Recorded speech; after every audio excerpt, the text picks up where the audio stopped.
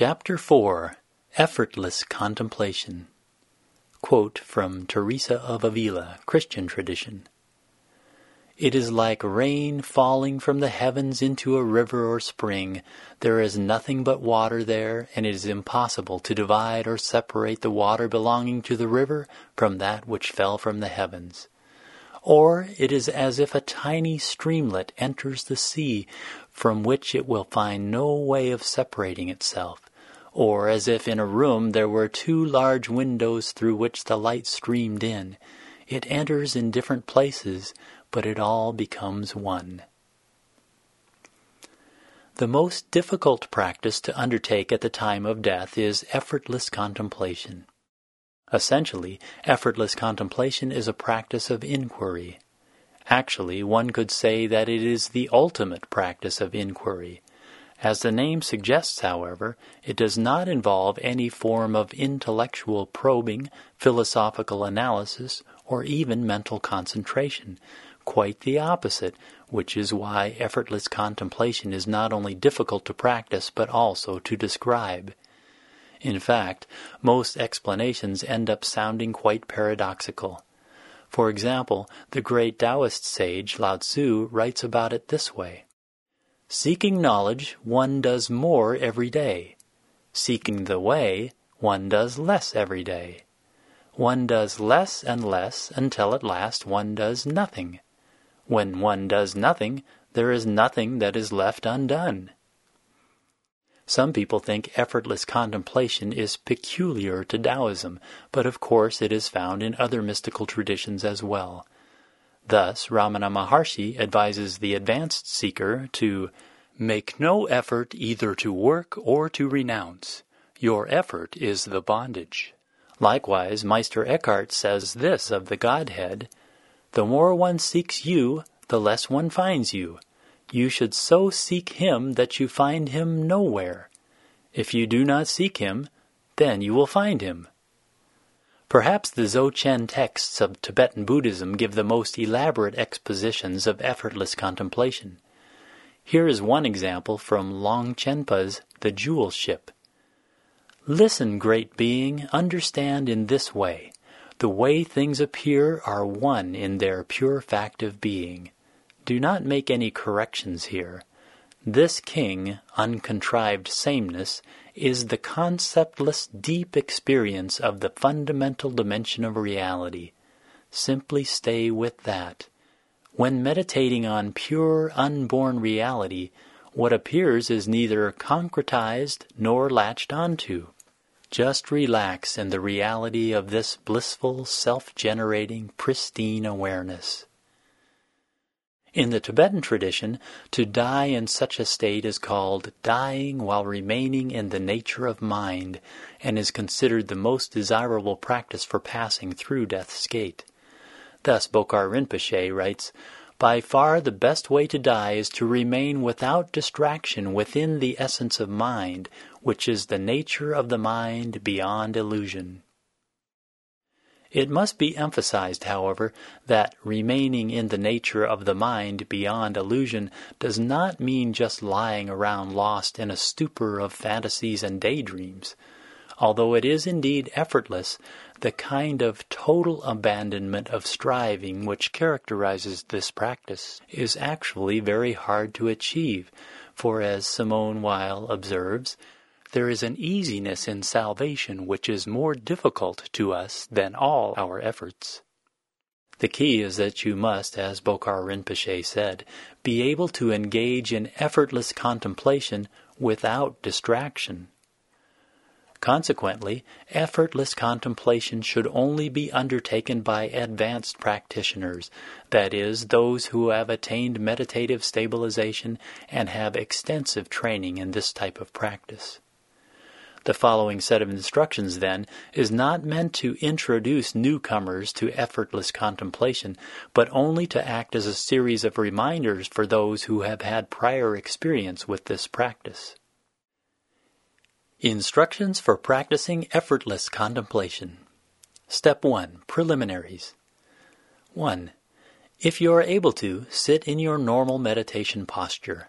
If your illness prevents this or makes it too difficult, assume the most comfortable position you can. 2. Focus on your breath or some other meditation object to stabilize your attention. 3. After a few minutes, cease to focus on any particular object and practice choiceless awareness, simply observing whatever objects arise and pass in consciousness. Notice the following about each object. It is impermanent. It has no existence apart from consciousness itself. Being a form of consciousness, it is transparent to it. Step 2. Being reminded. Note, you can either read the following reminders yourself or have someone read them to you. In either case, they should be read slowly, giving you a chance to contemplate each one before going on to the next. 1. Without fixing your attention on anything, just consider. Is there consciousness of sights? Is there consciousness of sounds? Is there consciousness of sensations?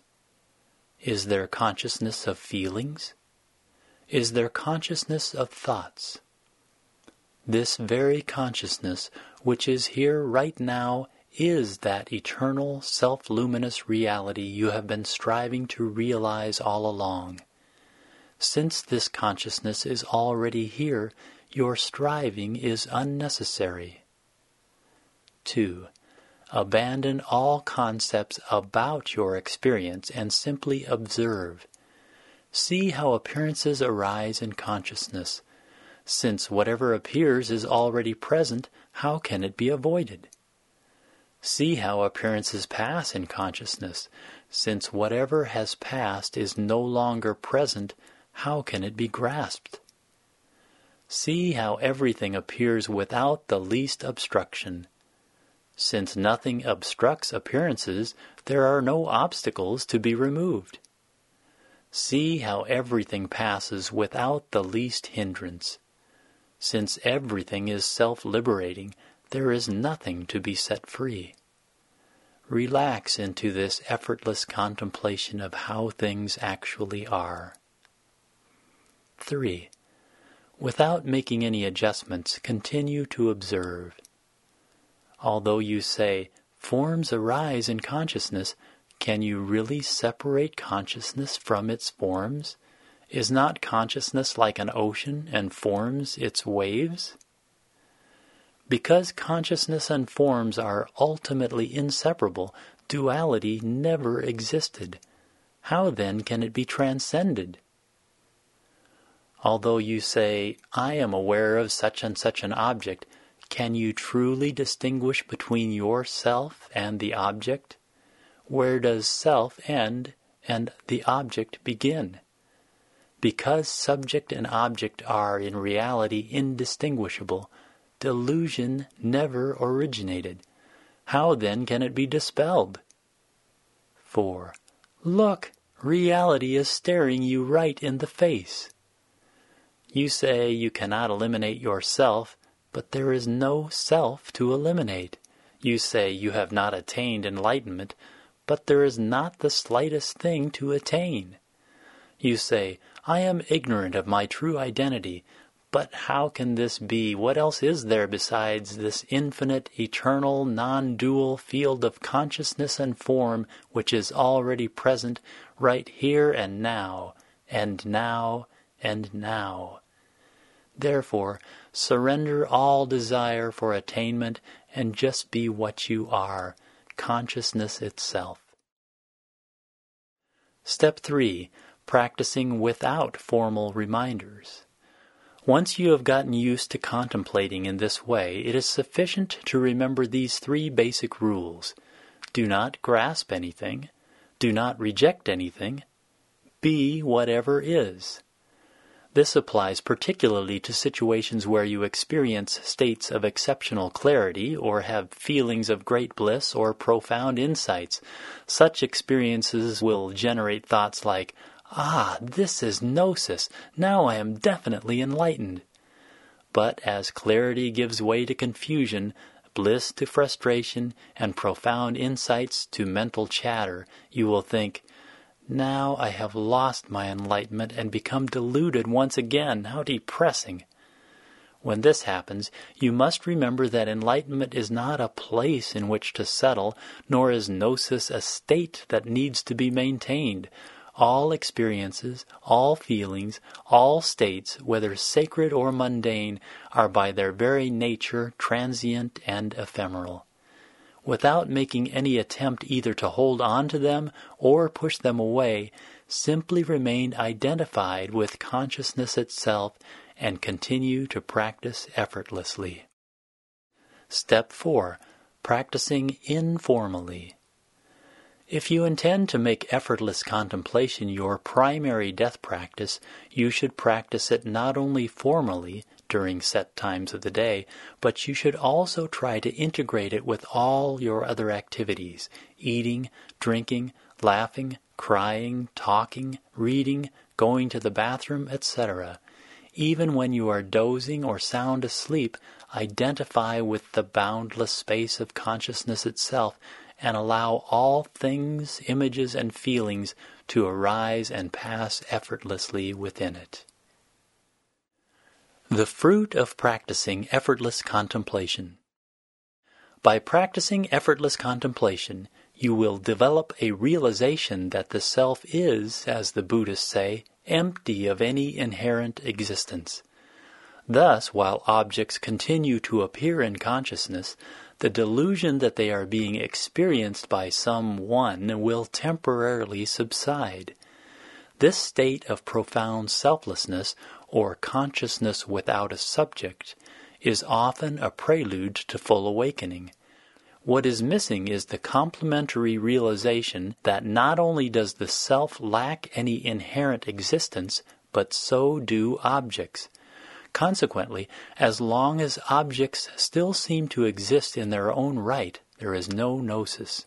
However, if you can remain in a state of consciousness without a subject as you pass through death's gate, then when consciousness without an object finally dawns in the seventh stage, you will realize that the now vanished objects were themselves only imaginary projections of this objectless consciousness.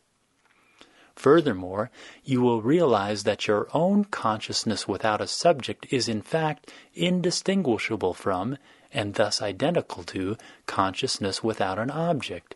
In other words, you will directly and simultaneously apprehend not only the true nature of yourself, but also the true nature of all objects and all worlds, which is to say, consciousness without an object and without a subject. This is enlightenment, the end of the path. Conclusion. As was already said, effortless contemplation is the most difficult of all death practices, and therefore should only be relied upon at the time of actual death by advanced practitioners. However, even if you are only an intermediate or beginning practitioner, it is a good idea to have some familiarity with it.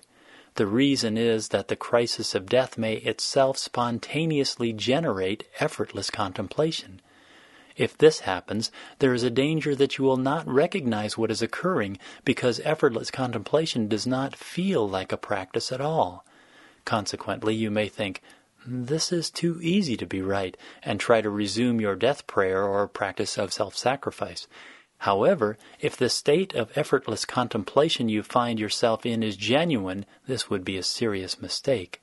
But how can you tell if it is genuine? Ask yourself if you are thoroughly detached from, yet at the same time totally identified with everything that is happening. In spite of pain, fear, and any other difficulties, do you nevertheless feel an unshakable peace permeating the entire field of consciousness? Most importantly, are you perfectly happy? If so, stop worrying about whether or not you are practicing correctly. Drop any images you may have about what gnosis is supposed to be, and just allow the grace of this happiness to carry you where it will. For truly you are now beyond all striving and non-striving, and there literally is nothing more for you to do.